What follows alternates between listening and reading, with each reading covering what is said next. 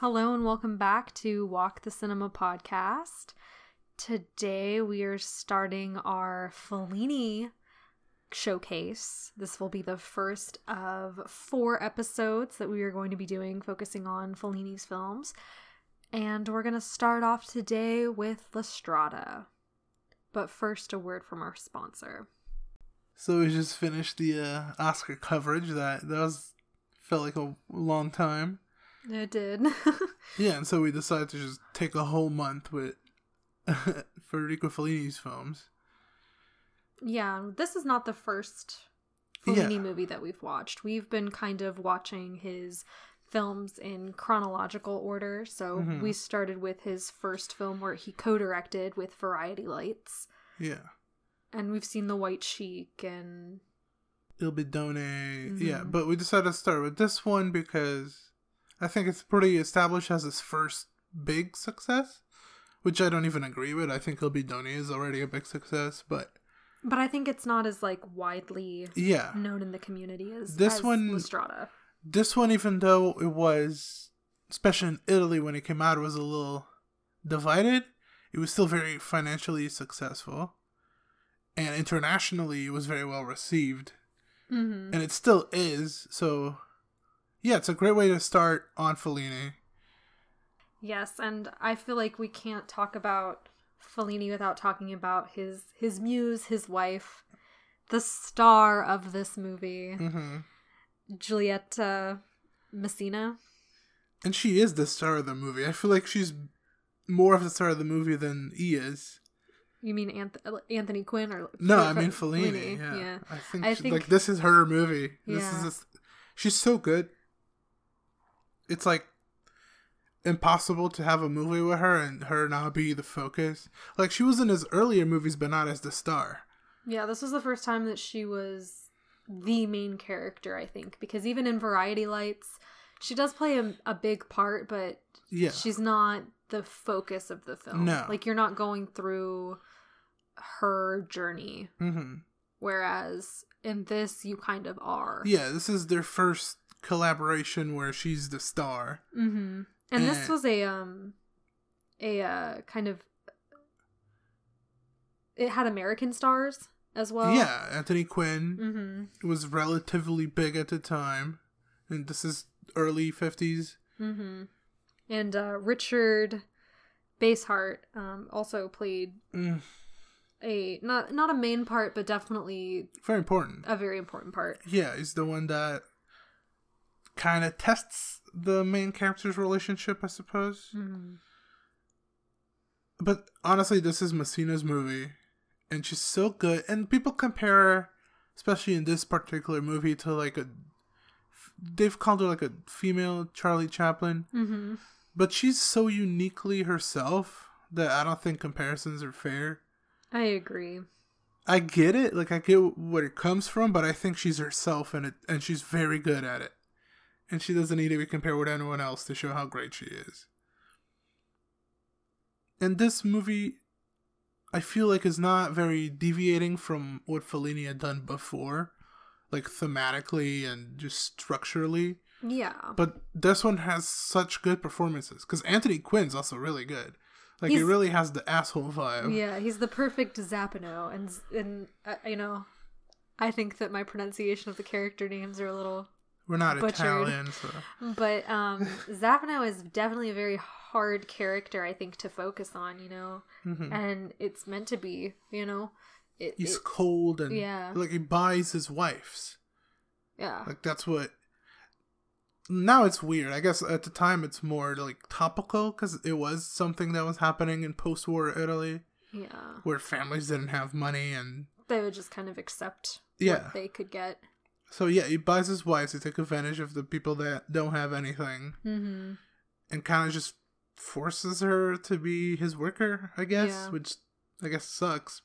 And he's brutal with her. He whips her for not getting stuff right the first try. Yeah, and he's a very cold... Yeah, like you said, he's a very cold character. And he doesn't express his emotions very well, even when you kind of know that he, in his own way, cares for Messina's character.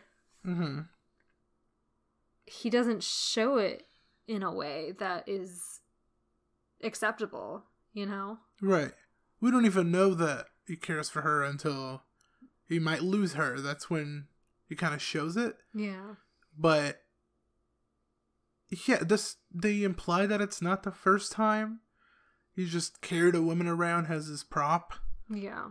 And I kind of wonder if this is kind of like a cycle for him, or if she was the first one that he actually kind of cared about.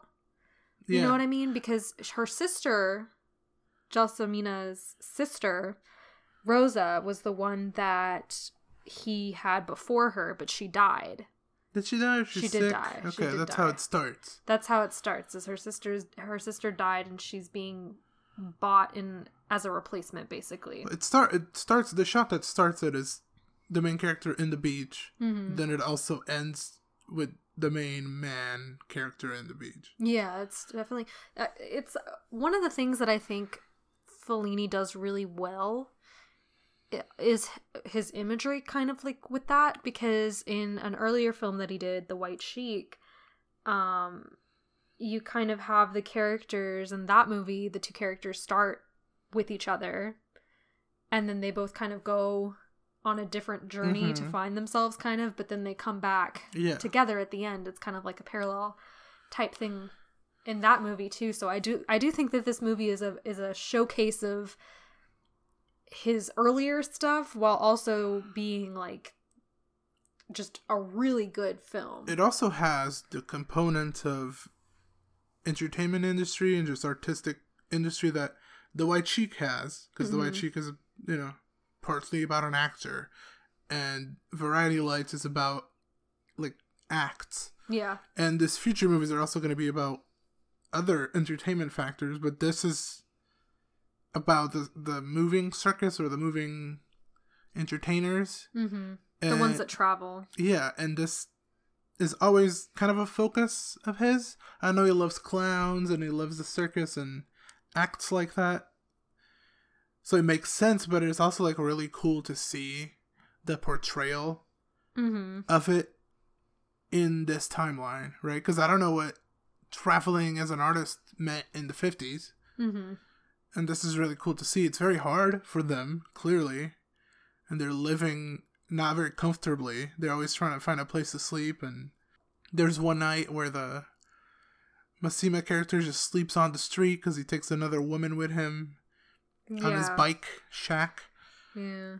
And he's such a hard character to like, and that was done on purpose. And I can kind of see, I don't know exactly if this was his intention. I know he intended to make a character that was hard to like, but I kind of wonder if it's kind of a take on toxic masculinity a little bit, because, you know, you see that his actions lead to stuff that he really doesn't want to happen. For example, he's so angry at the fool that he ends up accidentally killing him. Yeah. He didn't intend for that to happen, but because he's so filled with rage and anger, and he doesn't know how to express those feelings. Yeah, he's very masculine in the way that you portray masculinity at this time, where it's very like, he's a strong man. Strong, giant. His act is being strong, and yeah, his attitude is like, I'll beat you up. Like, you're done. Yeah, and talking to me. You see those types of characteristics getting him in trouble. Mm-hmm. He kills a man, right? And then he ends up, as a result of that, leaving the woman that he has with him, that he took from her house, that he started to like. We do see him kind of checking in on her. Yeah, he does check in on her, but he's not good at it. So he's like, I can't just carry her around. She's dead weight at this point. So he leaves her. Yeah, and even after he leaves her, he kind of tries to find where she has been, make sure she's all right. Yeah. Ask people if they've seen a weird-looking girl around. Yeah, very eccentric. Someone with a trumpet. And yeah, they really nailed the look, though. Which is, we read, because we got the Criterion release, and it comes with all these beautiful books. Yeah, and essays that are really... They're very interesting to read. Yeah, we read that Fellini really, really wanted that look, and he kind of messed her hair up. Mm-hmm. He put glue on it or something, so to get her to look a certain way. It worked great. She's funny just standing there, the faces she makes. Because this movie's also really funny when she's just, like, kind of lost, because she is, like, not very knowledgeable. Mm-hmm. She's, like, a country girl that's never done anything. So when she's in the cities and stuff, she's kind of confused, and she's also scared that Zappano could just do whatever he wants to her and not allow her to do. Like when the fool wants her to play the trumpet for her, she's scared that Zappano wouldn't allow her, even though it's so insignificant. Yeah, but she knows that he's a very aggressive type person. And she's scared because she has nowhere else to go. She doesn't know anything besides him taking her places. Yeah. I agree. And I think that she does have this certain innocence about her, which I guess my only thing that I could possibly criticize this for is maybe I could see her be, like, because Messina was in her 30s at this point when she played Jessamina. And I think that the character reads way younger than that. It does. I mean, I don't know if they mention it, but I would assume like early 20s. That's what I would assume too. And I think that would be my only gripe with it, is that I think that she maybe might be a little too old, but she's such a perfect person for the character. It doesn't take away from it. No, you know what I mean? I'm not going to complain about anything with her. She's always great. She always knows how to play certain characters. Yeah. Because she's so funny in this. And then we're going to talk about Knights of Cabiria like 2 episodes from now. I think it's the next episode. Okay, and like, that's a totally different character that she's also really funny in, which is anything but foolish in that. Yes. So, it's a totally different character. She plays it differently, but she nails it. She was a star, honestly. I agree. And I mean, this movie is just so iconic. It won the Academy Award for Best Foreign Picture. It was the first one. Yes, the very first one. So it always has that for it. But and also, it would have won it all over again if it came out today. I mean, yeah. But it also got at least nominated for Best Writing and Best Original Screenplay. Or Best Writing, Best Original Screenplay. That was the title of it back then in the 50s. It didn't win, but it did get nominated. Well, history doesn't change, does it? No. To this day, I mean, foreign films do get nominated. We just talked about all the stuff from the Oscars, and we had 2 foreign films being nominated for different screenplay categories, and just, it's different. Yeah.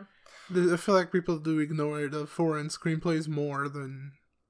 Well, the thing about this one is, since it was kind of co-opted between like American production and Italian production, it was shot like a spaghetti western where the actors were speaking in their own language and then it was dubbed depending on... This is before the spaghetti westerns. Yeah.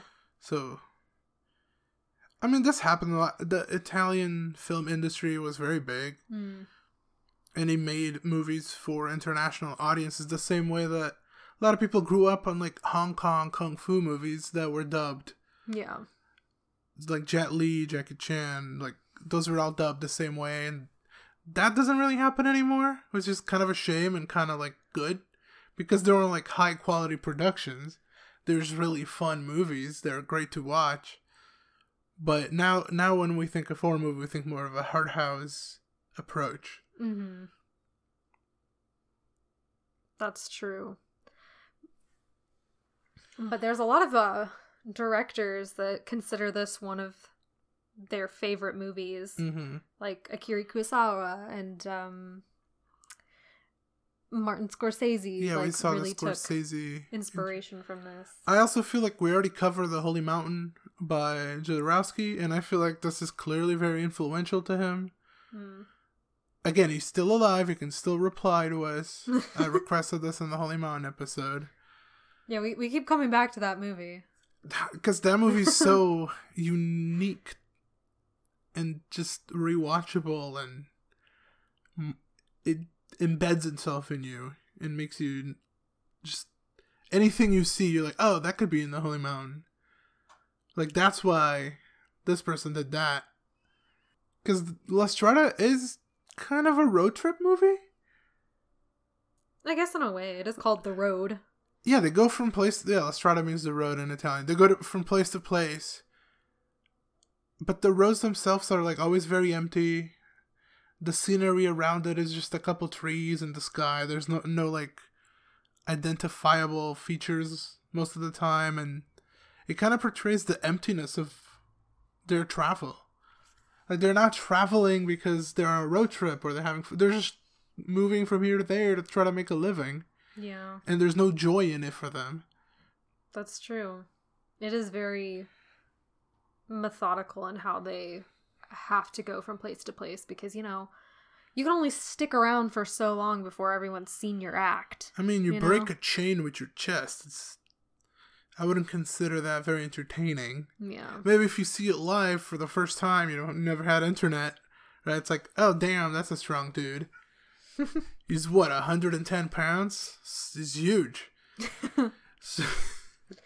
Yeah, but this is so... I can definitely see how this is an influential film, and I feel like if I still worked on film, if I still did stuff with it, I could see myself taking inspiration from this movie, especially the character of Zappano. I think he's such a flawed character in every sense of the word, but you kind of root for him a little bit, you know, even though you know he's terrible. That's a feature that is presented nowadays in a lot of movies that a lot of people consider like dude bro or like film bro movies, like American Psycho, Joker, Fight Club, right? Mm-hmm. Where the main character is kind of an asshole and they're bad, but a lot of people see themselves in them. Mm-hmm. And I mean, it just goes to show it's not a new thing that exists. It's always kind of a feat to pull off a terrible person that you kind of feel sorry for at points. Yeah, but you feel more sorry for Jesselmina because like she kind of is resigned to the fact that she's going to be with this man forever, because if she doesn't stick with him, who's going to? Right. You know, she feels like that is her purpose. That's her life purpose, is to be with this man. But she also mentioned that she has nowhere else to go. Yeah. She did say that, I think, in those words. So, and they're kind of just stuck with each other. And I feel like at the point that he even offers to bring her back home, she feels so tainted by what she's seen, which was the fool dying, that she can't go back home, you know? Right. It's never going to be the same. She can't go to home to her siblings and her mother because the world has now... Yeah, she doesn't want to go home. She says that she doesn't feel like... She doesn't miss home anymore. Yeah, home was with him, and he kind of took that kind of fragile world that they had built and crushed it completely. Yeah, it's kind of a Bonnie and Clyde situation. Because of his anger and his unwillingness to compromise or be vulnerable in any type of way. It's very Bonnie and Clyde, though. He doesn't really care for her in the beginning, and then he kind of brings her down, mm-hmm. and then they end up both being ruined by the end. Yeah. And kind of same thing happens here, where he doesn't really care. Yeah, but I do think it's telling that at least we don't see him... Well, we kind of do see him with another woman. Yeah, we see him with another woman where he's at a restaurant where he spends almost half of what he paid for his wife. Well, yeah, but I'm talking about at the end when he left her. Like, there's still someone that I guess could be his assistant, or she could just be a part of the circus. It's kind of... To me, it was a little unclear. I don't know. But... You don't know if he has, like, continued the cycle of taking in young women and changing them or corrupting them in some type of way. We don't know, but he does feel remorse, because at the end he's on a beach crying. We've all been there. Yeah. Have we? Yeah. There's that shot of when they're both still together towards the end when he went into the water. pulled up his pants and like got his legs wet, and I could just imagine how cold that felt. And I feel like if everyone's gonna end up there when it's just cold in the ocean water. Thinking about life. Thinking about where you go from here. Yeah, my tears look small next to the ocean. That's why I like to cry at the beach. Oh gosh.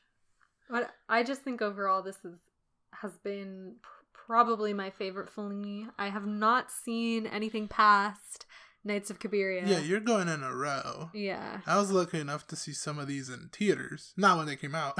Obviously. But when it was the 100th anniversary of Fellini. His birth date. Well, if he was alive, Yeah. he would have turned 100. It was a couple years ago. I did not watch this one in the big screen, though. But this was my first Fellini movie when I did start watching his movies. And I think it is probably the best place to start, unless you're going to go through literally everything. If you're just going to go through stages, I think this is it. Yeah, probably if you have no interest in watching his earlier works, I will say if you do have interest, I would watch those first, because it does kind of like, I think if you watched this first, you'd probably have high expectations for his earlier stuff, and they're just not there. Not that they're bad, they're just not. I disagree. I think they're all good. I think they're good, but they're not anything like this. Well, I think they have elements of this. I think all of them combined in experience for him to make this. I don't think here he did anything that he's never done before. He just combined things he's done before into this movie, and it came out just right. I mean, I guess, but I'd still say that, like, especially The White Sheik is a little pulpy, you know? Yeah, The White Sheik's probably my least favorite, but if you're gonna skip one, The Variety of Lights probably gives you the wrong idea, because it really wasn't directed by him. It just gets a credit as a thank you. And to kind of establish himself in the Italian filmmaking to scene. kickstart him, but yeah, it's really not him. It's good though. I would watch all of them all over again, but if you're, I mean, not everyone has time for 26 movies, so I would just start here and then skip a couple and continue. Because he worked until the 90s. I don't think I'd go that far. I haven't really seen those yet, which I will by maybe the end of the year if we keep on this track. Mm-hmm.